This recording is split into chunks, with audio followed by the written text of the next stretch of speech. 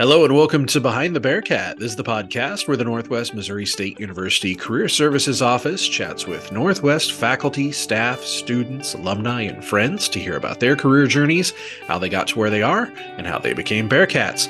I'm Assistant Director of Career Services Travis Klein. And I'm Hannah Christian, the Director of Career Services here at Northwest. And today's guest on our show is... Good morning. I am Luke Campbell. I'm Associate Professor of Political Science here at Northwest. It's a pleasure to be here, so thank you both. Yes, thank you. Welcome. So excited to have you on our show. First, let's ask you about Associate Professor of Political Science. What do you teach? What is your specialty? What is your area of interest? I've taught many different things here at Northwest, a few things that are certainly outside of my area of expertise. My first semester here, I taught media and politics, which is not anything that I've ever been familiar with at all. And that was interesting. So I've settled in now in a much more comfortable and predictable rotation that's a lot closer to my actual academic training and my research interests. So primarily I teach political theory, political thought, that sort of thing. There's a number of classes related to that. I teach an intro to political theory course, and then I teach a few upper division ones. I've had the opportunity to kind of revamp the theory offerings here. So when I got here, the two upper division theory courses were modern Western political theory and then early Western political theory. So very Western centric, very sort of Eurocentric kind of thing. So I taught each of those once, I think, and I was like, all right, we got to do something different. We got to broaden out a little bit and offer some stuff that's a little bit wider. So I created a course.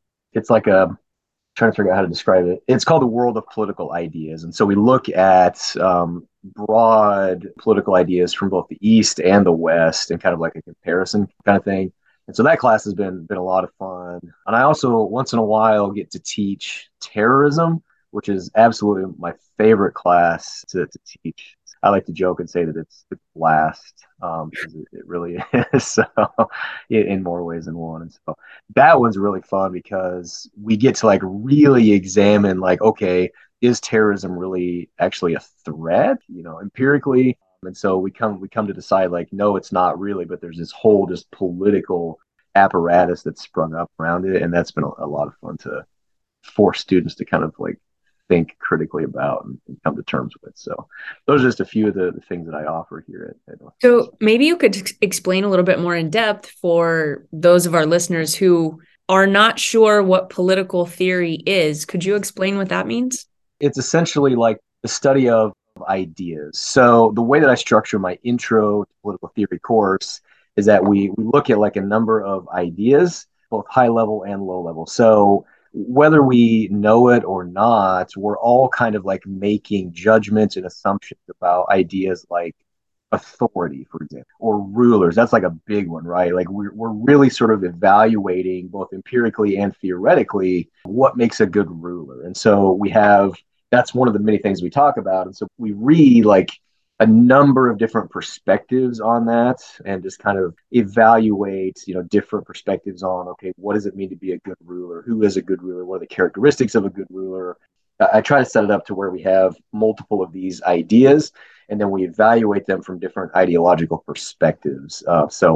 What do conservatives think about? What do liberals think about? What do Marxists think about rulers? What do anarchists think about rulers, right? And so it's a really nice way to get students to kind of evaluate these ideas in real time and have some solid kind of grounding upon which they can compare ideas. So that's what theory is and kind of how we do it. And then when we get to the upper division courses, there's a lot more in depth. Obviously, I'm having them read things that are more difficult, but still, I really like to work in dichotomies or sort of compare and contrast about different ideas of what is politics, what is the purpose of politics, what's the purpose of government, that sort of thing. So that's what we get into. How did you become interested in this? Has this always been something that you've thought about? Talk us through getting a PhD in this subject area. So how far back do we want to go here? Far back as you want. So my journey to this point has been interesting and probably pretty unconventional, I would say. So I'm originally from this area. I grew up just about 30 minutes north of Maryville, tiny little town just across the border in Iowa. And my family aren't academics. Like my dad growing up was an auto mechanic and my mom was a nurse. And so like my exposure to academia and to this whole thing was really limited. I ended up going to William Jewell College, which is in Liberty, just outside of Kansas City. And the primary reason that I went there is because I was offered a football scholarship to play down there. And so I never would have like gotten into a school like that without without my athletic potential. And so I ended up going down there. Honestly, I knew I wanted to play football in college, but I was nowhere near good enough to play here at Northwest. Obviously, we're pretty good here, and I was not near good enough to play here. So I went to Jewell, and I ended up there. I started out as like a history major, wanting to either like teach history in high school or be like a PE teacher or something, right? Like that was kind of my path. I ended up taking a course at William Jewell that was listed both, it was dual credit, history and political science. And my roommate at the time was a political science major, and he was like, "Hey man, this professor is really good. You should really check this out." And my wife, my now wife at the time, was also sort of encouraging, like, "Yeah, give it a shot. You never know, it might be interesting." And so I did that, and it was just like this instant, like, holy cow, I've never experienced anything like this. Not only just the subject matter, but like the clear focus on like being an independent thinker, being a critical thinker, being someone who is sort of like independently seeking answers to things. That just kind of just lit this amazing fire. I ended up then shifting my major. My wife encouraged me, like, yes, go do this, pursue this. Shifted my major over to political science, and then from that point, I knew I wanted to continue in graduate school of some kind. I considered law school for a little bit, took a law course, knew instantaneously that was not for me at all. Didn't want to do that. So it was always kind of the plan to go and get another degree of some kind. I took a year off, did like a real job or whatever for a while, then went back and started my master's degree, finished that up. And then like from that point on, it was pretty clear that like I really wanted to go get a PhD because I was still just in love with the study of politics, in love with the ideas and the kind of the pursuit of knowledge that political science, and particularly theory, really allows you to do. So went on from there, went to KU, enrolled in the PhD program, and then spent whatever 4 years there getting a PhD. And so it was exhausting, of course. Like getting a PhD, I tell people all the time, it's not necessarily about how smart you are. It's like, can you handle the workload? Can you stick it out to the end, right? I had some just incredible advisors at KU, a couple of whom are still really good friends of mine, that saw me through to the end. And then this was I worked as an adjunct for a year. I taught at Jewell and I taught at Avila for a year. And then this job came open, and I applied, and I've been here ever since, and I love it for the most part. It's amazing. Yeah, it's a good gig. Talk to me about this little, I worked for 1 year. Mm-hmm. I'm interested in so where did you work? What were you doing? And I'm interested in your perspective, maybe around the value or maybe how you approach grad school after not going to school for a year in between there. So right after I finished William Jewell, I knew it was always kind of my intent to go back to grad school at some point. I just wasn't sure like how long. I was kind of burned out at that point. I just needed like a minute. And so I went to work for a company called Scarborough International. They do like international freight forwarding, customs clearance, that sort of thing. And so for a year or so, I sat at the desk and like managed the import of like international shipments from China, basically. That was just definitely not not for me. So, just after a few months of that, it was clear to me then that like, okay, this is not my path. I'm not interested in this whatsoever. I really definitely for sure want to pursue, another degree. And so because of that like perspective, I really sort of jumped in both feet into my master's program and then into my PhD program because that was clear to me that's what I wanted. Interestingly enough, right after I started my master's program, this was in 2009, 2010, I think, that's when like the global recession was like really taking off. I ended up getting laid off from the job that I had, And then immediately they needed somebody to go actually work out in their warehouse. So I lost my desk job or whatever, was offered a job to go out and work in their warehouse like that same day, which is weird or whatever. So I was doing that. I was like unloading shipping containers like in the morning, and then I would go to class for my master's in the afternoon. It was exhausting, obviously, but it was just that sort of juxtaposition was just clear to me that like, yes, this is what I want to do. This is my focus. This is my path. And it gave me that extra sort of like just emotional or existential kind of boost to get through it. So when you went into that political science class at William Jewell, did you have strong political feelings or were you kind of agnostic politically? I'm always interested in talking with students in political science to see, did you come in with like your little area or were you open to it? Because I feel like the result I see with political science is no matter where you start off, you kind of end up in the middle a little bit. Like you learn like not to be hyper partisan or anything, you kind of end up in the middle. We have the Missouri legislative interns who go to Jeff City, and I've sent students who are very far one side or the other, and they come back and they're like, oh, it's just compromise. So I'm kind of more in the center now. So it's always fascinating to me. that's good. I think that's the way it should be. Like that's how I approach the study of politics, particularly when I teach. Is like, all right, I'm not going to let students kind of peek behind the curtain. I'm going to be very sort of objective and analytical. And then you're going to learn how to be an independent thinker about this super important topic. I went to college with, I guess, what would have been like pretty basic, pretty rudimentary, political views that would have been obviously, and this is the case for most people, would have been shaped and formed by my upbringing, by my parents and people that I grew up around. So I had like views about politics that were kind of given to me. I hadn't necessarily really been given the opportunity to be kind of an independent thinker about politics. So my views weren't like super hardened necessarily. It was fun not only like in that class, but then also some of the folks that I was hanging out with in the dorms or whatever were all kind of political science majors as well.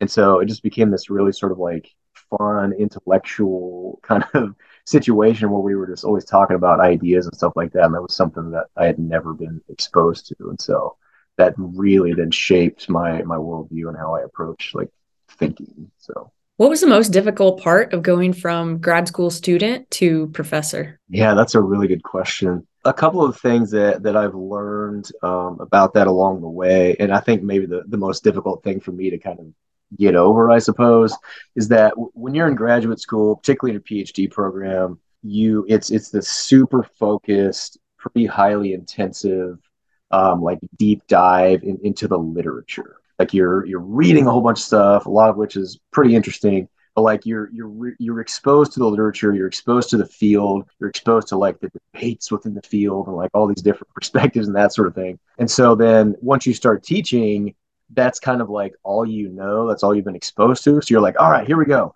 I'm gonna have these students read like this and this and this, and we're gonna talk about these ideas like just like I've been doing in my graduate seminars.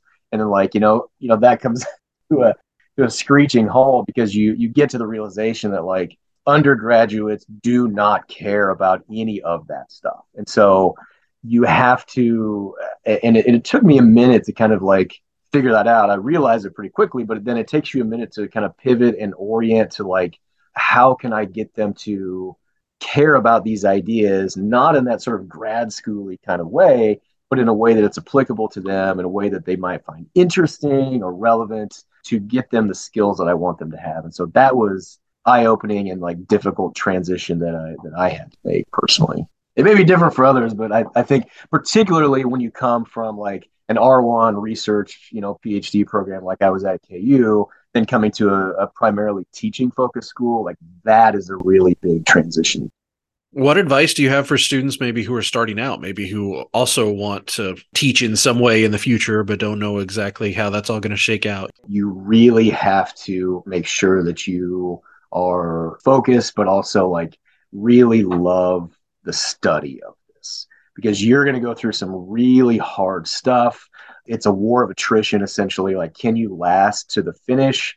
It's going to be difficult. You have to then focus on the end. If that's your end goal, particularly when you get past like the exams stage of things and get into like writing your diss and that kind of thing, you're pretty much on your own. And a lot of people kind of lose track and lose focus at that moment. So you got to really be sure that you love this enough to last 4 or 5 years of really intensive, really difficult reading, writing, and that sort of thing. So there's been a few that I've come across that definitely do love it in that way, but it's a very different thing than undergrad.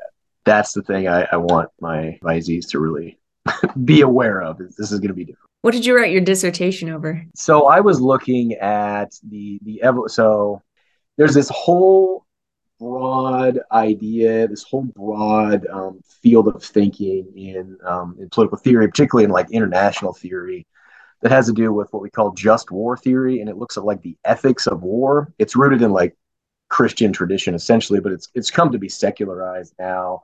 We think about the ethics of war. Is war just? Is war unjust? How do you wage a just and ethical war? These kinds of things. So I was looking at just war theory's prescription of what's called the probability of success.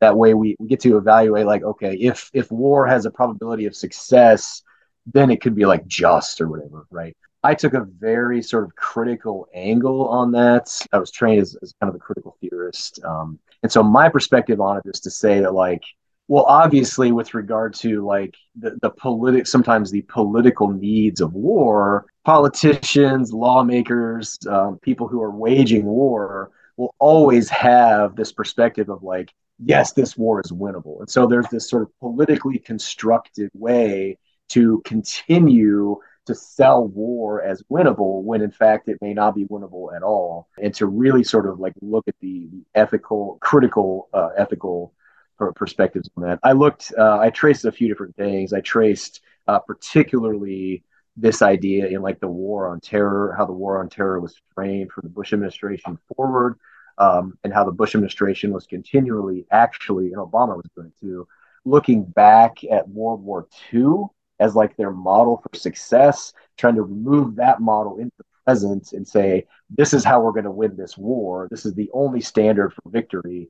And so like anything short of that is like, we anything short of that is failure essentially. And so that sets up this just like prescription for ongoing or never ending war, because you're not going to win a war against a tactic in the same way that like the U.S. won the war against Nazi Germany. And so it was a fun little project.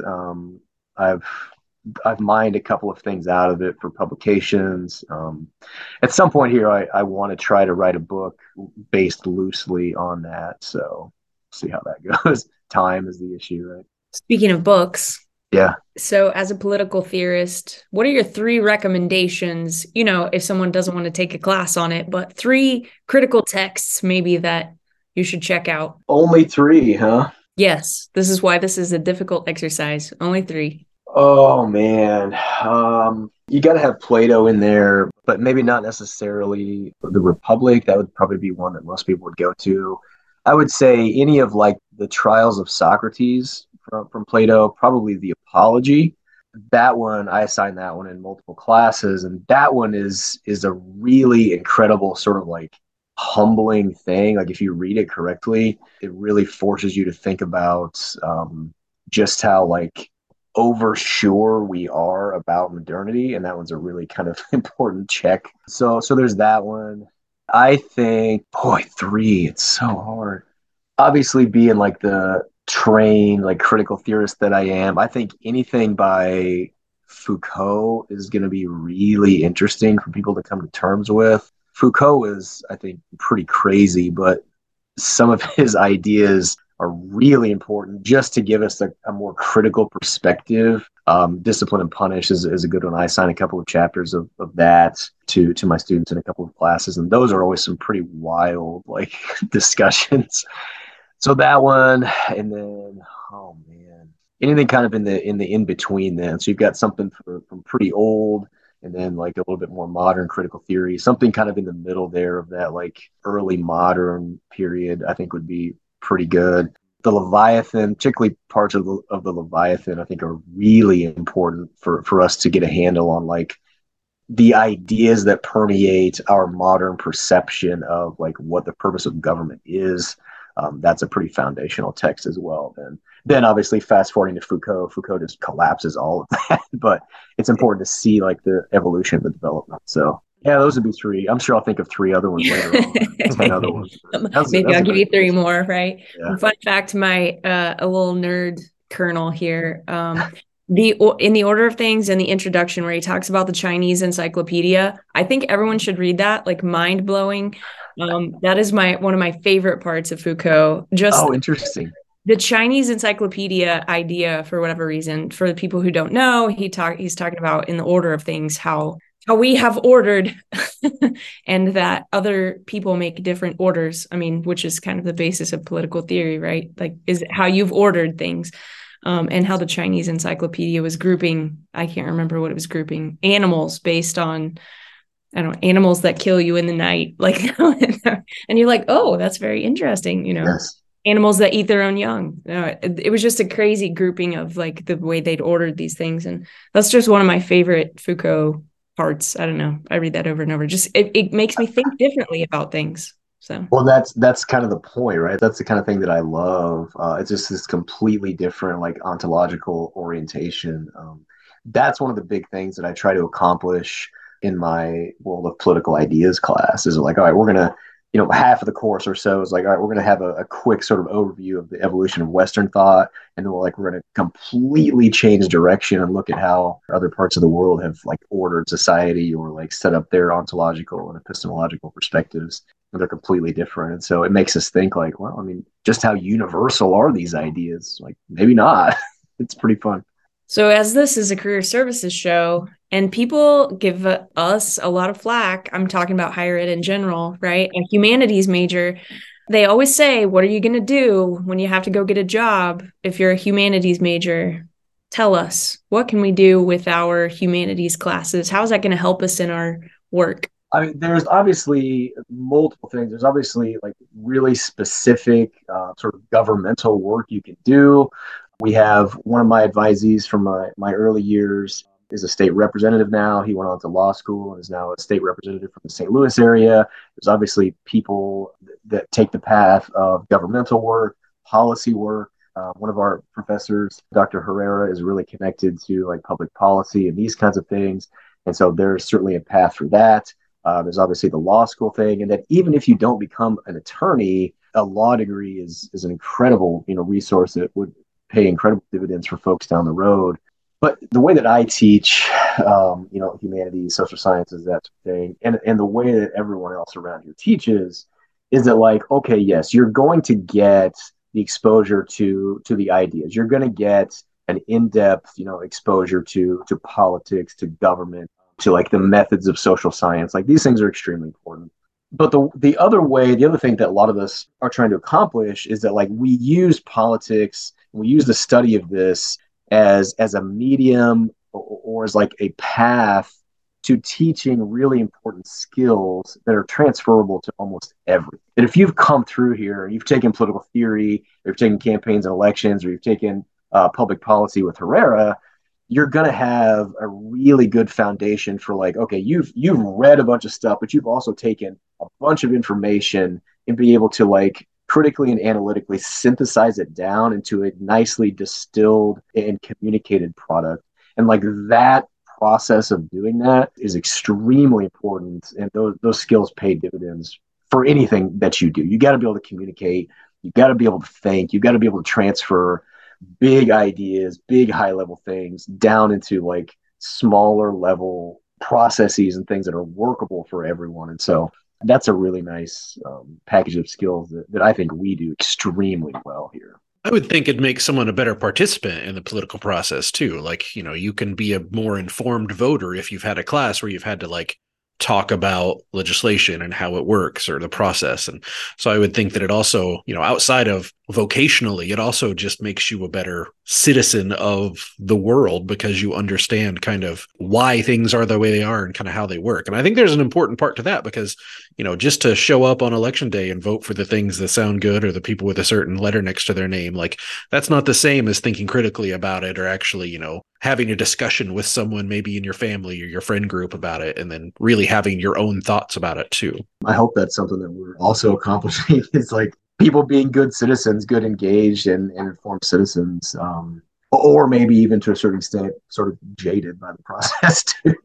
You take enough of this, you get you get an exposure to how things work or like how they don't work, maybe, which can be problematic. But yes, you get a much different perspective on your role as a in this democracy that we're still trying to keep alive here. So you mentioned independent thinking. I mean, I can't even think to think critically, to think independently is honestly, in my opinion, and I supervise lots of students and people, like if I had someone who really was an independent thinker, I mean, Travis, I can't talk too much, right? I can't throw you under the bus. But to be able to bring your perspective to the table and to be able to say, here's why I think the way that I do about this process in the business, in the school, in the government. I mean, that in itself is extremely valuable. Oh, it's huge. Think independently. Yeah. To me, I think that is the real purchase or the real important part of what we do at the university level or higher ed. And you can see it too. I mean, I've seen it now multiple times with students who come in as first years or sophomores or whatever, and like they're used to a certain type of like thinking. I call it like the sit and receive model that like education is kind of turned into at some levels, to where I'm forcing them to do something completely different, and it's really uncomfortable for them. They really don't want to do it, and they push back on it. But like once you can kind of get over that and show, like, okay, this is interesting, this is relevant, this is kind of fun, then you can start to then really build on those skills. And I've seen, and it's just been an incredible pleasure to see like the evolution of students getting to that point when they graduate, and like just how grateful they are of the what they've been given and how hard we've had to push them sometimes. So it's pretty amazing. That sounds like a great place to end. Yeah, I think so too. So thank you so much for being here this morning. Well, thank you both for the invite. I'm glad we were able to finally make this work. I'm flattered and humbled that you all care about what I have to say. So it's been. Well, thank you for what you do. We appreciate it. So that will do it for another episode of Behind the Bearcat, and we'll talk to you next time.